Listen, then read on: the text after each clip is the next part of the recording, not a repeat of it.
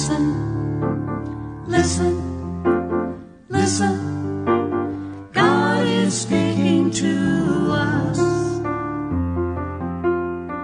Kairos-Milwaukie United Church of Christ presents In the Wilderness, Away.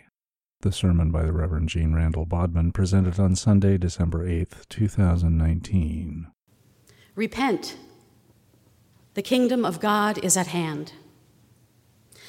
As the culture invites us to rush headlong into the warm sentiment of the season, into the frenzy of jollity, as the church tradition invites us to step aside, to slow down and wait here at the darkest edge of the year, and to feel in that darkness the coming of the light, the coming into a season of hope and peace.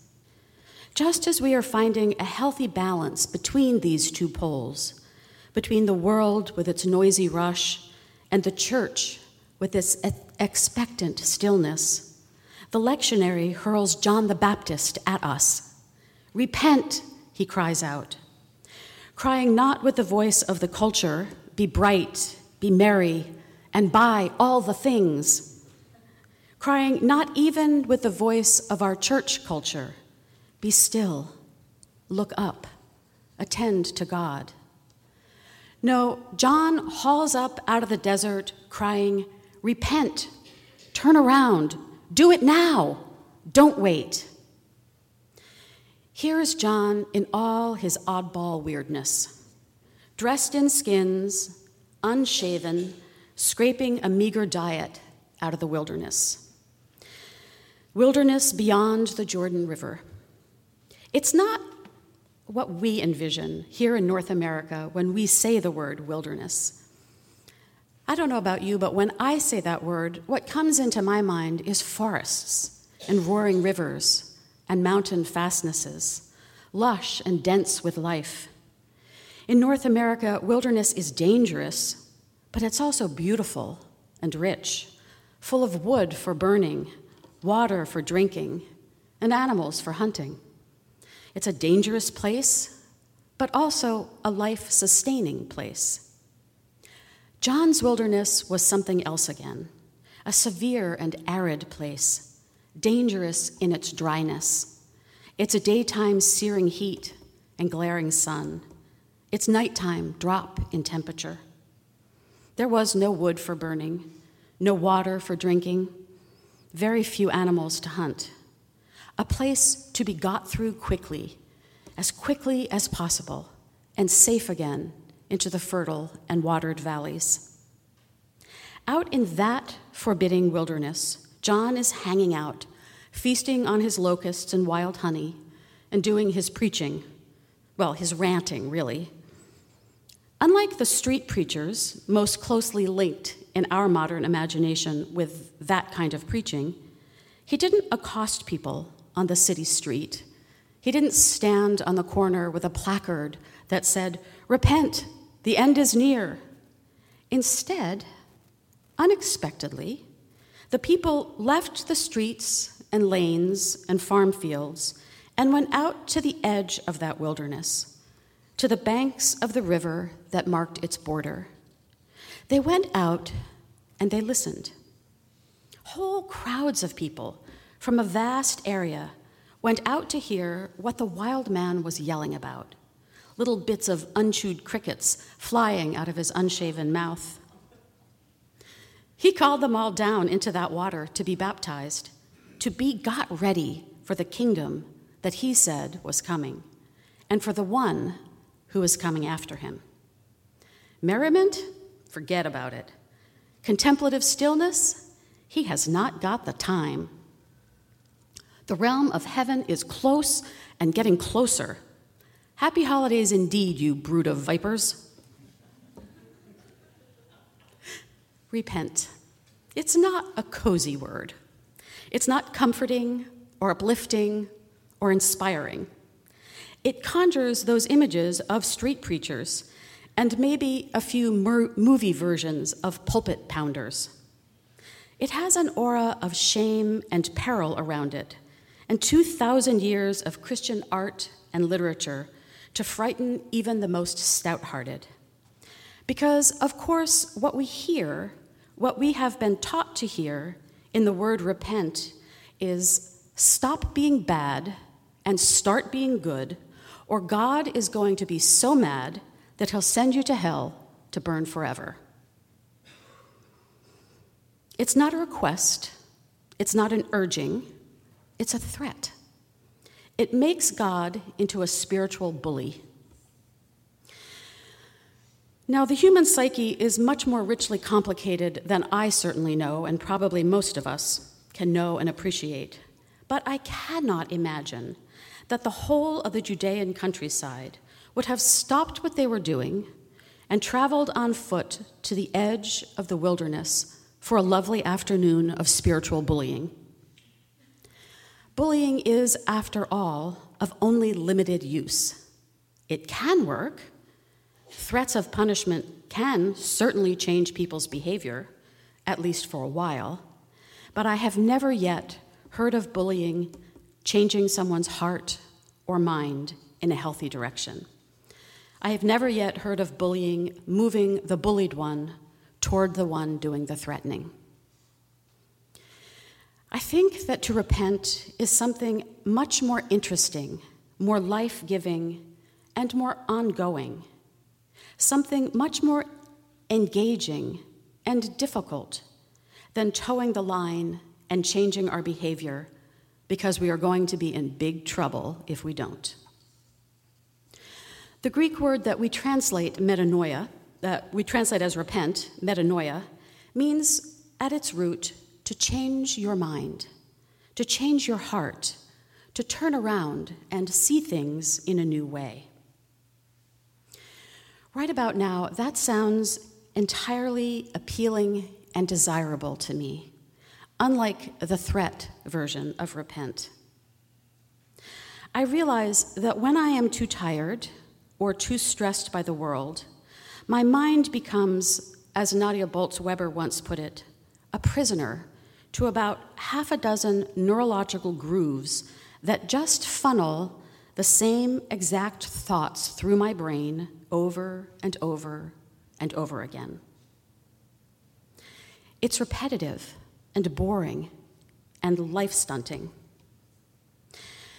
Now, let me pause and say, for some people, and a few of them are my nearest and dearest people, this repetitive thinking is actually a symptom of an anxiety disorder. And that's not what I'm talking about. That's an illness that deserves treatment. It's not a stumbling block. But for many of us, the patterns of thought that we fall into under stress or boredom, or when we are annoyed at the people closest to us for doing all those intensely annoying things that only the people closest to us can do, when we are frightened or angry, we fall into patterns that trap our minds and harm our spirits. What if these grooves, these stories that we keep telling ourselves, are not true? What if they were ever only partially true, or even completely false? Is it possible that the reflexive internal responses we have to someone or some relationship could be completely wrong, or at least incomplete? That boss or neighbor or coworker that you think is a fool, well, maybe they are, but chances are that they are not only that. They are more and other and better things than that also. Is it possible that your expectation of that fool brings out the foolish in them? What might happen if we interrupted ourselves mid-sigh and asked ourselves a new question about that foolish person? What would happen if, with genuine curiosity, we asked them a new question about themselves and then listened? For some of us, the most entrenched and pernicious neural grooves are not the ones we have about other people, but the ones that we have about ourselves. Grooves that create the same thought over and over. And I invite you to think about that for just a moment. What thoughts do you think about yourself, to yourself, in the privacy of your own mind?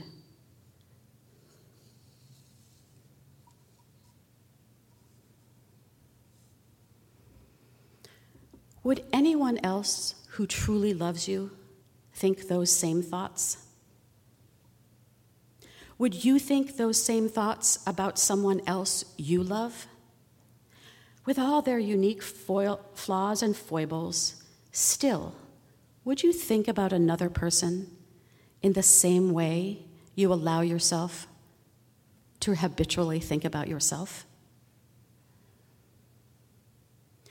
Do you think those are the thoughts that a God who loves you has about you?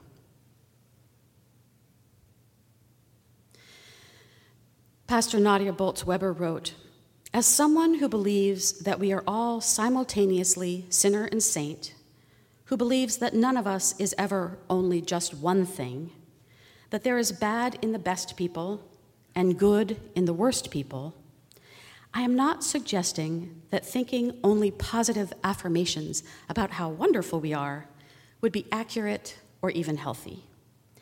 But I am suggesting that some of us tend to allow only the negative aspects of who we are to enter into the equation of how we see ourselves. Some of these thoughts have been firmly implanted since childhood. I wonder if any of you remember a 1990s sitcom called Mad About You. It was a story of two 30-something newlyweds, Paul and Jamie, living in New York. And it was a silly, lighthearted story of their daily happenings. But one scene has stuck with me since I saw it 30 years ago. The wife, Jamie, is seen becoming increasingly agitated and monosyllabic while she's on the phone. She's pacing frantically around the bedroom. Finally, she hangs up, flops down on the bed, and says, "Ugh! How can my parents always push all of my buttons?" To which her husband responds, "That's easy. They installed them." Well, just so. The experiences we have as young people install some of our thought patterns. And if we are not careful, we could revolve around those same thought patterns for the whole rest of our lives. But they can also be installed at any time by a parent, a sibling, a coach, a boss, a child, a coworker, a partner. Sometimes those negative thoughts arrive like a stab, and we know it. Sometimes they land soft as a feather, but they land and they settle and they stay. What if one meaning of repentance for us means being freed from thinking these same thoughts over and over and over, including the thought patterns we have about ourselves? Perhaps the call to repent is not a threat, but an invitation to see ourselves, our neighbors, and the world in a new way. Maybe repentance, as Pastor Nadia says, means that God is offering us some brain spackle for those neural grooves. As the news of the world continues like a drumbeat, as sorrows touch the lives of many people that I hold dear, I think I would find this refreshing. Some new patterns of thinking. Now, John the Baptist invited all those people to come down into the water to be baptized, the ritual that in that time meant a reaffirmation of the covenant with God. John invited Jewish people and Gentile people, all the people. Then he accused the religious leaders of the day of being a brood of vipers who thought that they could slide by their rank and status as descendants of Abraham. Not a bit of it. God can raise up new descendants of Abraham. Come on down, change your mind, step into the water. There, a daughter of Abraham. Go under the water. There, a son of Abraham. And then John promised all of the people that Jesus would be coming, and that Jesus would have a winnowing fork in his hand to separate the chaff from the wheat and burn that chaff with unquenchable fire. Yikes. I have a formative memory of visiting a friend's church when I was about 13, and I heard those words hurled across the pulpit at us. The pastor was red-faced and panting just slightly as he yelled at us, "Repent or burn." I was terrified. I had never heard language like that in a church. And I remember how shocked I was at coffee hour after the service ended, that people were eating cookies and sipping coffee and smiling warmly at one another, and the pastor was beaming at anyone who came within a 10-yard radius. Had they all forgotten what had just happened in the sanctuary? Were they all just a little bit mad? It made me think about those words a lot over the years and how they could possibly be helpful. Matthew, who was writing in about the year 80, was motivated by the idea of the consummation of all things, that the apocalypse was coming, that the apocalypse was not the end of all things, but the beginning of all things, because it was the beginning of God's realm. He wrote his gospel to be delivered orally, intended to engage the hearer emotionally and intellectually, to revive their passionate hope about Jesus' imminent return. It's a book intended to draw us in, not spit us out in despair. So while it may be that somewhere on earth there are people in whom there is no kernel of wheat left, that in general is not how wheat works. Each stalk has a kernel surrounded by a husk, the chaff, which goes thin and almost papery when the grain is ripe. The winnowers would take their forks and toss the wheat up into the breeze to separate that useless husk, which, light as air, would blow away, and then the grain would fall to the ground to be harvested. It is not that some people are chaff and some people are wheat. We are all both woven together. Sometimes chaff would later be raked up and used as fuel, and it would burn hot and quick. Maybe the invitation is not to repent or burn, but to repent and burn, to allow all that is chaff, those old ways of thinking, those stuck, self-destructive or self-serving ways of thinking, to be burned away. Paul wrote in his letter to the church in Rome, "Do not be conformed to this world, but be transformed. Don't be transformed by the renewing of your lifestyle, not by the renewing of your workout or the renewing of your credit history. Be transformed by the renewing of your mind." I pray for us this Advent that our hearts and minds may be renewed, that destructive self-talk, that self-aggrandizing self-talk, that mental grooves that keep us from accepting and giving love will be broken open. Repent will never be a completely easy word, but it does invite us to turn around. And turning and change are hard, but it's important to remember that we are what we are being asked to change and turn toward. We're being invited to turn towards a realm where our minds are free from the burdens of self-justification, self-denunciation, and self-reproach, where our hearts are free from the suffocating fear of unbelonging, where we see others, all others, in the same way, free from our prejudices and stereotypes, a realm where we question assumptions we've always accepted, where we can open our minds to question cultural structures that we've usually accepted because they've protected us, open our minds to see that these same structures have left others out or harmed them, open our hearts to question systems that deliver unequal education or justice or health care. This Advent, as we pause at the darkest edge of the year, let us listen to John's invitation. Change your mind, turn your heart. God is near. Amen.